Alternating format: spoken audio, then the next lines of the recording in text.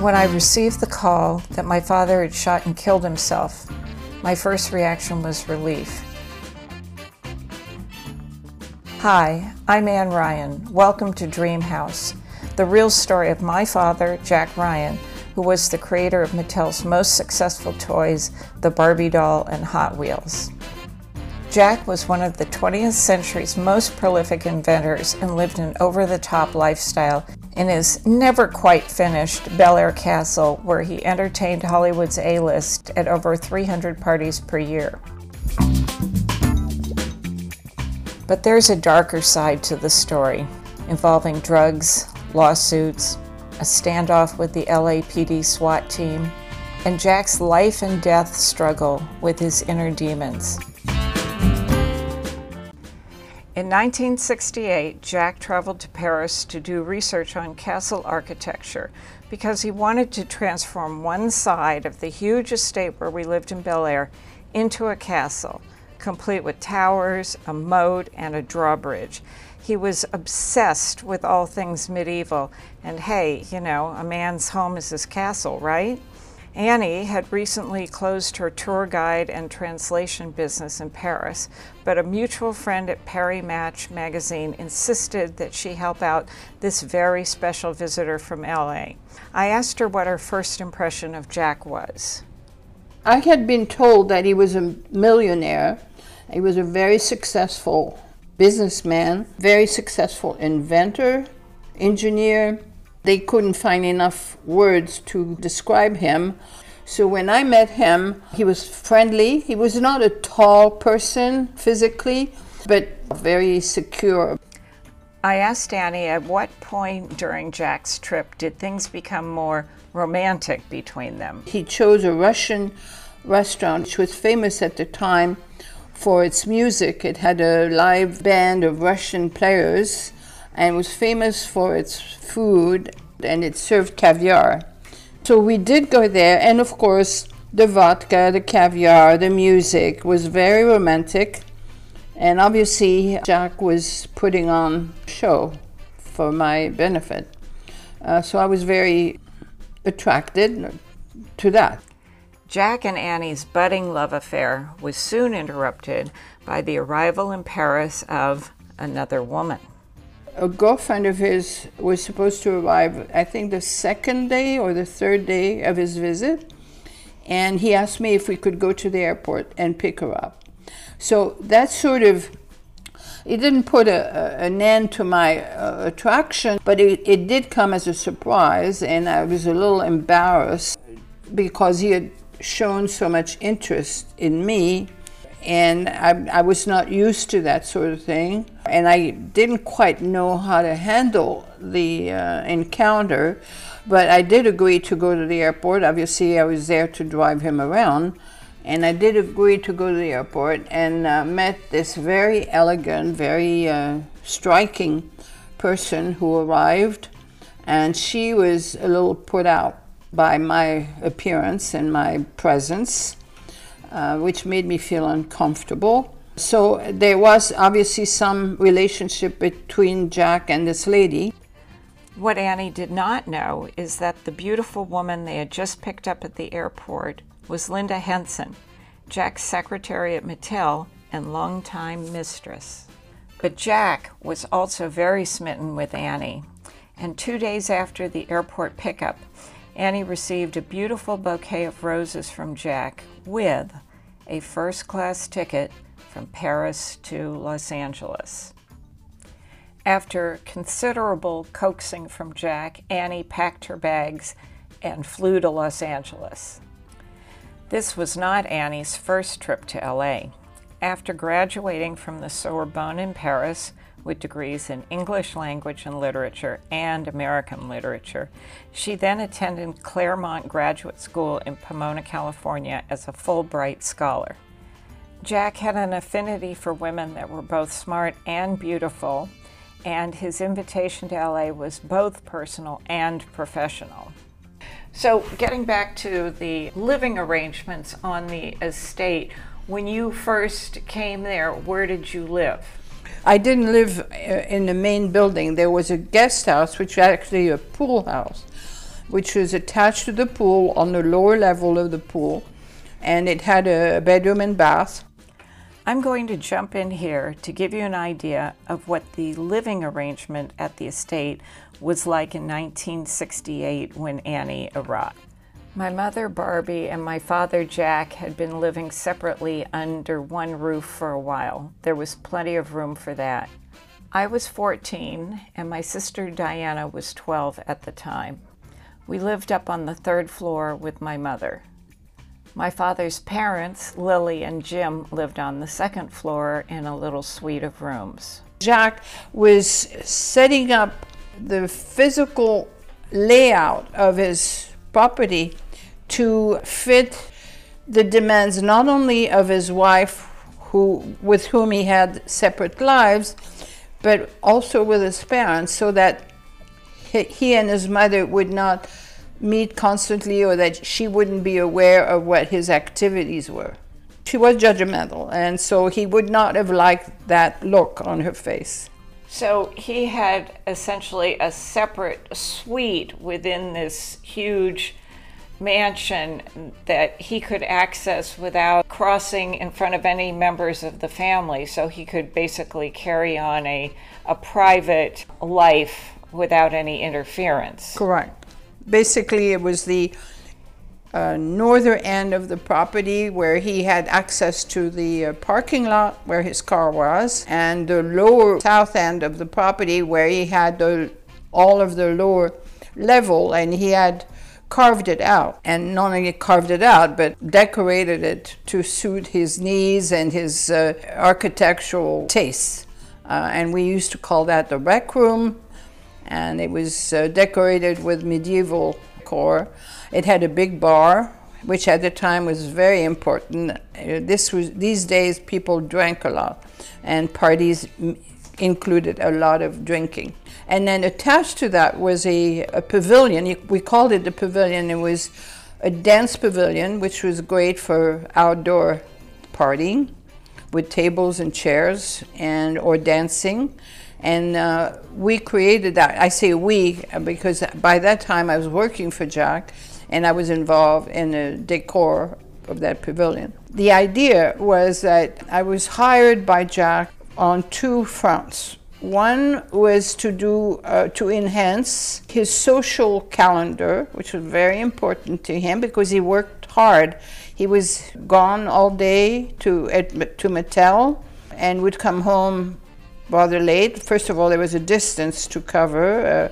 It's at least 3/4 of an hour to an hour to get there. So when he came home, he wanted, as he said, things happening at the estate, and that meant a lot of people there because he loved people. He didn't want to have an empty house when he came home due to his childhood, where the house was always empty when he was coming home after school. So he wanted to make sure that there was something going on, no matter what, at the estate. So he wanted a lot of parties. But in addition, you know, a little dinner party with so-and-so, or a meeting with so-and-so. He loved meetings. And we were supposed to do that. And that was pretty much my main activity at the beginning. And then allied to that was the architectural aspect. I had to work on what he envisioned for the future to do to that part of the estate. I was asked to go to Paris and buy a lot of decorative items that were shipped from Paris to California. And that included mostly fabrics, decorative items like tassels and tapestries. I bought quite a few tapestries. I did call him a couple of times when items were expensive. I didn't want to spend too much money. But he was always, oh, go for it. If you like it, I'll like it. So he was very trusting. He liked to do theme parties. Correct. And one of the biggest things was these Tom Jones dinners. The Tom Jones movie was very, very popular when it came out. And part of the Tom Jones movie was the famous dinner on the long banquet table, complete with goblets and beautiful plate. And the menu was fitting too. And Jack wanted to duplicate that. He had carved out and decorated a dining room downstairs next to this beautiful party room that he liked so much. And all these were basically mocked up. They were not final decorated rooms, but they were mocked up so that they did look like the real thing. That was his big pleasure, is make it look like it's real, but it's not real. So you could say it was almost like set decoration. Absolutely. It was a set decoration. And actually hired people from studios to help, to suggest. The end result was wonderful because Jack's guests always oohed and awed when they were invited, particularly to those Tom Jones dinner. A Tom Jones dinner would include about 20, 25 people around the table. The table was set with silver goblets. There was the serving plate, which was silver, taken from those days. It included, obviously, food that you ate with your fingers. That was the big idea, because back then, people did eat with their fingers. Back then, I mean medieval times. So the idea was that you go back in time and eat with your fingers, which in Beverly Hills or Bel Air was a no-no. So I'll give you an idea of the menu. It meant artichokes served with a vinaigrette sauce, rack of lamb. I had discovered a pastry shop that served a croquembouche, and you tear the choux apart from the pyramid. And of course, guests just loved that. So it was very congenial because it put people at ease right away. It was fun, and it brought the fun out of people right away, just from the menu itself. And that was what Jack was looking for. Break the initial wall so that people are comfortable, having fun, doing something interesting, exotic, different. That was his big idea. Jack had a staff on the property which he had built up. His idea was use students, UCLA students, which meant that it was higher level of intellect, supposedly, people who knew how to do things, supposedly. Usually he hired engineer students, architect students. They were very lucky to be part of this and very eager to be part of this. The staff level was quite high, and therefore the power of the staff was quite something, and everybody talked about that in LA. Jack was also very interested in social engineering, for lack of a better word, and he kept files on all of the guests, and then the data was entered onto the McBee punch cards, an early form of computing back then, because he wanted to be able to sort of scientifically engineer a party for maximum benefit. Yeah, so that when he had even a group of 20 people, he wasn't always able to speak to every one of them, but every one of those guests usually came from an interesting background, had an interesting background, and was bringing a lot to the table.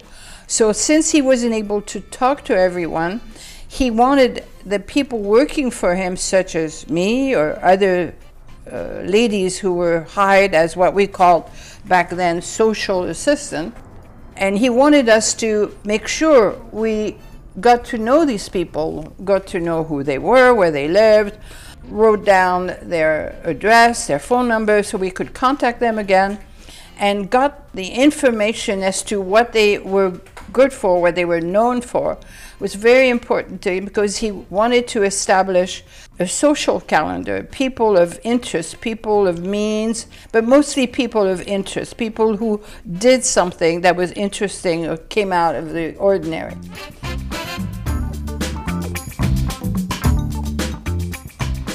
I wanted to get Annie's impression on some of the women that Jack was involved with over the years.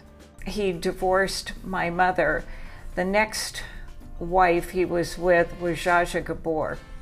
Well, I met Zsa Zsa at one of those parties. Zsa Zsa was a neighbor of Jack. She lived up the street on Nimes Road.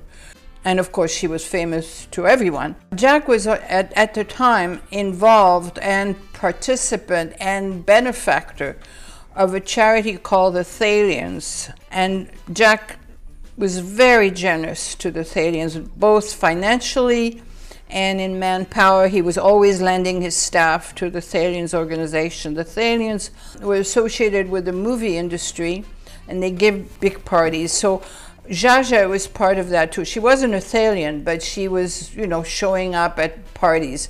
So that's how Jack got to know her. And of course, she was invited to Jack's party. So Jaja brought her little dog, which she was carrying under her arm. And when she was bored with it, she would pass it on to whoever gentleman was there next to her. And they were, of course, ready and willing to carry the little dog around.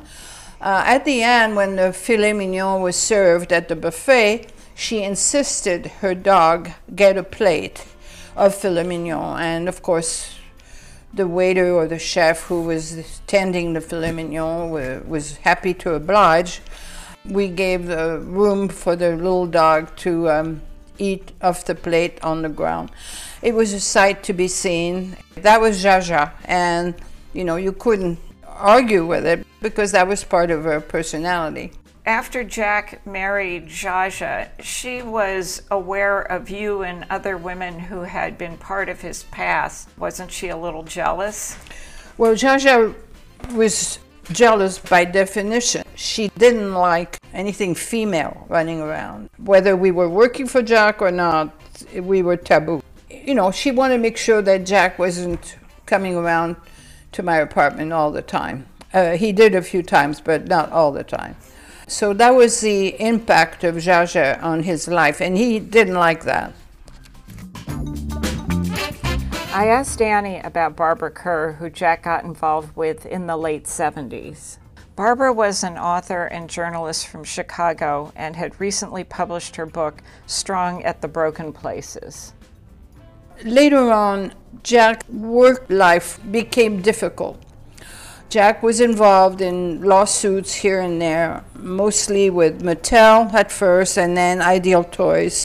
His mental health is physical health also, but his mental health somewhat deteriorated, and he got involved with drugs. Alcohol was always a big thing for him. He used to drink and used to finish parties totally drunk. He did cocaine, and he did other drugs perhaps that I don't know, but he did cocaine, and then later on he did a cocktail of things. I don't think he ever did heroin. I was not a witness of that, but it was mostly cocaine. Barbara Kerr he met somewhere back east. She was an interesting woman, had an interesting background. She was a journalist. She was tall and skinny and had a great look to her. Not beautiful, but a look. And of course she struck Jack as interesting. She had a drug habit, and I'm not saying that she was directly responsible, but she certainly helped with his drug habit. And it was very destructive. And I was a witness to that, and I tried to stop or discourage Jack many times. It was not successful. Hey everyone, thanks for listening, and I hope you enjoyed the show. There are many more exciting episodes coming up. Life at the castle, the parties, the fire engine, as well as my father's time at Mattel, the lawsuit, and its tragic ending. You're not going to want to miss a single episode of Dream House, the real story of Jack Ryan. So please subscribe on Apple Podcasts, Spotify, Google Podcasts, or wherever you listen to podcasts.